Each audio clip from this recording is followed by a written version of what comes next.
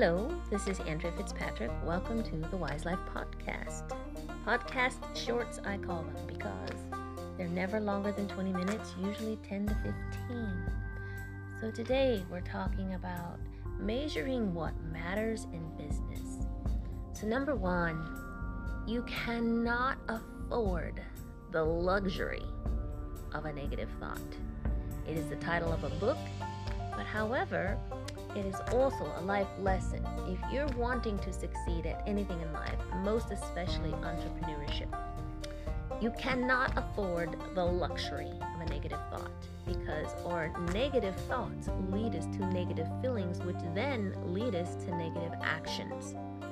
And so if we dwell in the negative thought world, in the luxury of having a negative thought, we don't grow, we don't stay on target because our feelings well up, our history wells up, our traumas well up, our doubts well up, and then pretty soon the devil on one shoulder instead of the angel is talking in our ear and we're actually listening.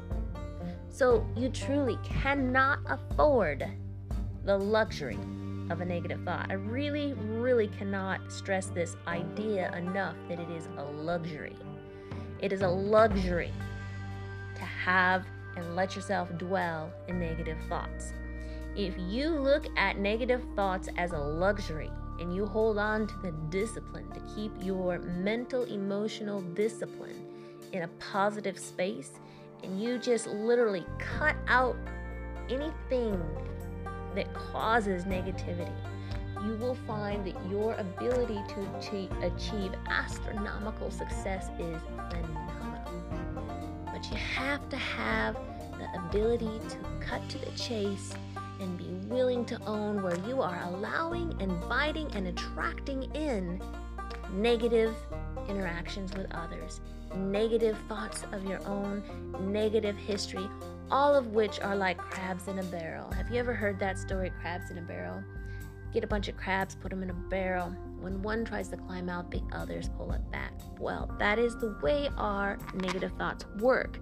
It is the way within which people in our lives work if we allow those sorts of people into our lives.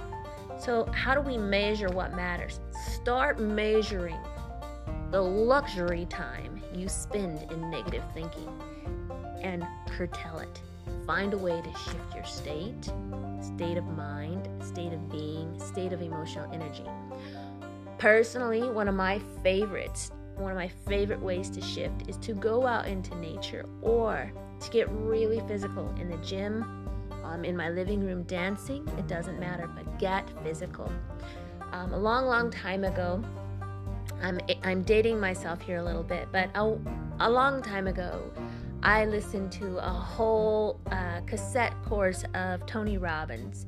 And one of the things I remember him challenging people to do in that cassette course was to get up and walk around the room with your shoulders back and pretend like there's a cape flowing off your back. And you got to walk fast enough for that cape to flow out. And notice how your feelings change. Notice how your energy changes when you do that.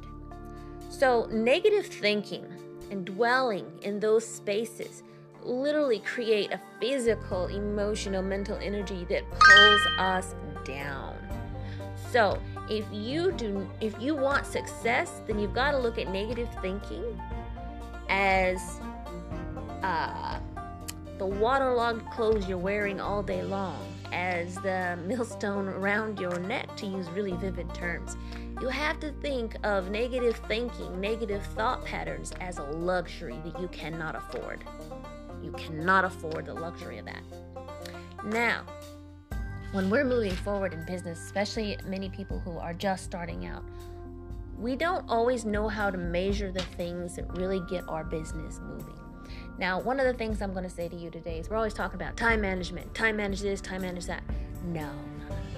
We don't manage time. That's not what we do. If you really want to get somewhere, you don't manage it. In fact, all the most successful people do not manage time. You can't manage time. It's going to flow. First, number one, time is a construct, okay?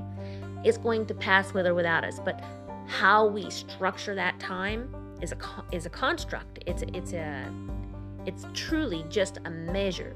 So then my challenge would be to you, rather than trying to quote unquote manage your time, start being obsessive about how you're measuring it. Track your time. And instead of allowing buffer time, which most of us do, we'll go, okay, I want to get this project out. I'm going to allow this many days. I'm going to allow this many hours, blah, blah, blah. Shorten your time by half. Why? Because it puts the pressure on. If you want to succeed, you have to use both the carrot, the proverbial carrot that entices you forward, and the stick, which is the pain point that gets you moving. And some people respond better to the carrot, and other people respond better to the stick. But most of us, it's part of our human conditioning that if there isn't enough of the stick, we're not going to move. Now, some of you are going to take contention with that. But I do know that when people get desperate, when people feel like their back is against the wall, or conversely, if they're hungry enough, that's when they move. That's when they change their mindset.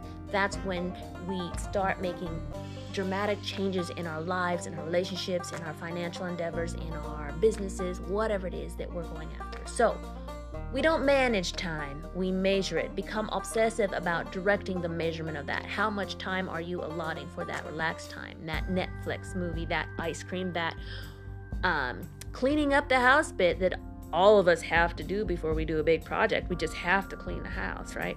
Now, I'm being a little tongue-in-cheek here, but the truth of the matter is that those are all ways to procrastinate and avoid what's right in front of us, because our brains are geared to keep us alive. They are not geared to help us thrive. So they will avoid things that feel painful. Our brain helps us avoid things that feel fearful and painful. When you learn to embrace pain, a certain amount of healthy pain, let me clarify that, healthy pain, like when you go to the workout and your muscles burn, that's a healthy pain. You've got to be balanced in it, because if you push your muscles too hard, you're going to hurt yourself. But when you consistently keep showing up and working out, then you get toned and you break through what they call the pain barrier, right? And you grow and you get toned and you develop. It's the same with mental emotional resilience. When we're buffing up mentally and emotionally, it's the same thing. We've got to condition ourselves to stepping into the discomfort, into the pain, through the pain, burst through that pain barrier, because our brains will convince us and entice us to go clean up the house, to go clean the desk, to go tackle that project you've been avoiding for months in your child's room, instead of writing up that report, or writing up that contract and submitting it, or building that webinar, whatever it is that you're doing. So one of the things I want to say with entrepreneurships is keep in mind that when you're in entrepreneurship, it can be lonely and it can be challenging. Don't forget to reach out to people who are really going to support you, right? It's not just about our own discipline, but it's about surrounding ourselves with people who believe in us. And maybe they will understand our dream and our vision, and maybe they won't. But surround yourself with people that believe in you. Right? Whether they understand your vision or your dream or not, they believe in you. Because when they believe in you, you feel that, and that keeps you going on a rough day when you're so drop dead exhausted, you haven't had enough sleep, you haven't had enough whatever, maybe you're sick. These are all inconveniences, okay? I really cannot stress this enough. When you are developing as a business person, our brain likes to try and convince us that cold, or that flu, or the house being a mess, and the tire being low, and the checkup on the engine are all priority to the next thing in our business. But if you do not run your life like a CEO runs his business, and I do mean your life, you will fail at entrepreneurship. You have to begin measuring where your time is spent. And then you've got to learn how to focus it in on the things that actually move the needle, which is not hours on housework. An hour to do the dishes and laundry. And depending on your house size, that may stretch you a bit. But the point is narrow down that time slot and expand the time slot to do the things that matter, that move the needle in your business. Because when you gain that self-esteem of winning in business, and more finances in your pocket and in your bank account, and more freedom, the easier it will be. And there is a risk factor here, I will also add. If you aren't hungry enough, and if you don't maintain that hunger, you'll get complacent. So always stay hungry. So you can't afford the luxury of a negative thought. There's no such thing as managing your time. It's measuring your time, keeping track of it, okay? The other thing I want to share today is when you're looking at your objectives, think about when you're looking at the long run of what you're wanting to achieve in, say, the next 6 months, next year, next 5 years, next 3 years. I didn't scale that right. So 6 months, 9 months, year and a half, 3 years, 5 years, something like that. Okay? Look at things like, what's your objective? How do you deliver 5 benchmark results that really can show what you and your business does? Can you develop a demo to demonstrate to people what it is you do, how you do it, how successful it is or isn't? Can you develop some kind of sales or training materials for people that work for you or with you? Can you call on 3 different customers or people that you've worked with to basically prove that your material works or your item works, whatever it is that you are building, to create that social legitimacy, right? And use those things to kind of catapult your business into more visual. And then the fourth of today's tips is marketing, okay? Lots of people, well, it depends, but what I see in the market a lot is, well, you got to have good marketing, but you got to do this, you got to do this, you got to do this, you got to do this. But there's a tipping point. And if you don't be absolutely persistent and just diabolically relentless in your marketing, you will get nowhere, no matter how good your product is. Because if people don't know about you, if they don't know about your services or your product, they cannot buy from you. And there are only however many billion people on our planet, and in the last 2 years, especially with COVID-19, our marketplaces are flooded with the newest expert in self-education, the newest expert in coaching, the newest expert in whatever it is. And so there's a lot of flags waving in the air out there trying to get people's attention. You've got to find a way to stand out, okay? Part of that is being really relentless in your marketing. That doesn't mean relentless in a harmful way, but just persistent. There's a tipping point. You want to think of your marketing and your business. You want to think of it a bit like, how do you turn your business and your marketing into an epidemic? Okay? Into an epidemic. Think of it as turning it into an epidemic, something that is catching. Like you think of cold season or flu season, right? Cold season or flu season. You can even hear it in the terminology. It's a season that comes around every year that people expect, and people expect it, so people prepare for it. Some people prepare to catch it. Some people will try not to catch it. But all of them expect it to show up, right? It's a social conditioning. Now, what would happen if you were to take advantage of that sort of human factor where people expect things and condition them to expect something from you specifically, right? Think about that, and then keep wielding that until you reach a tipping point where enough people know about you that your business or your service becomes something that people know about. You keep nudging and nudging and nudging it forward.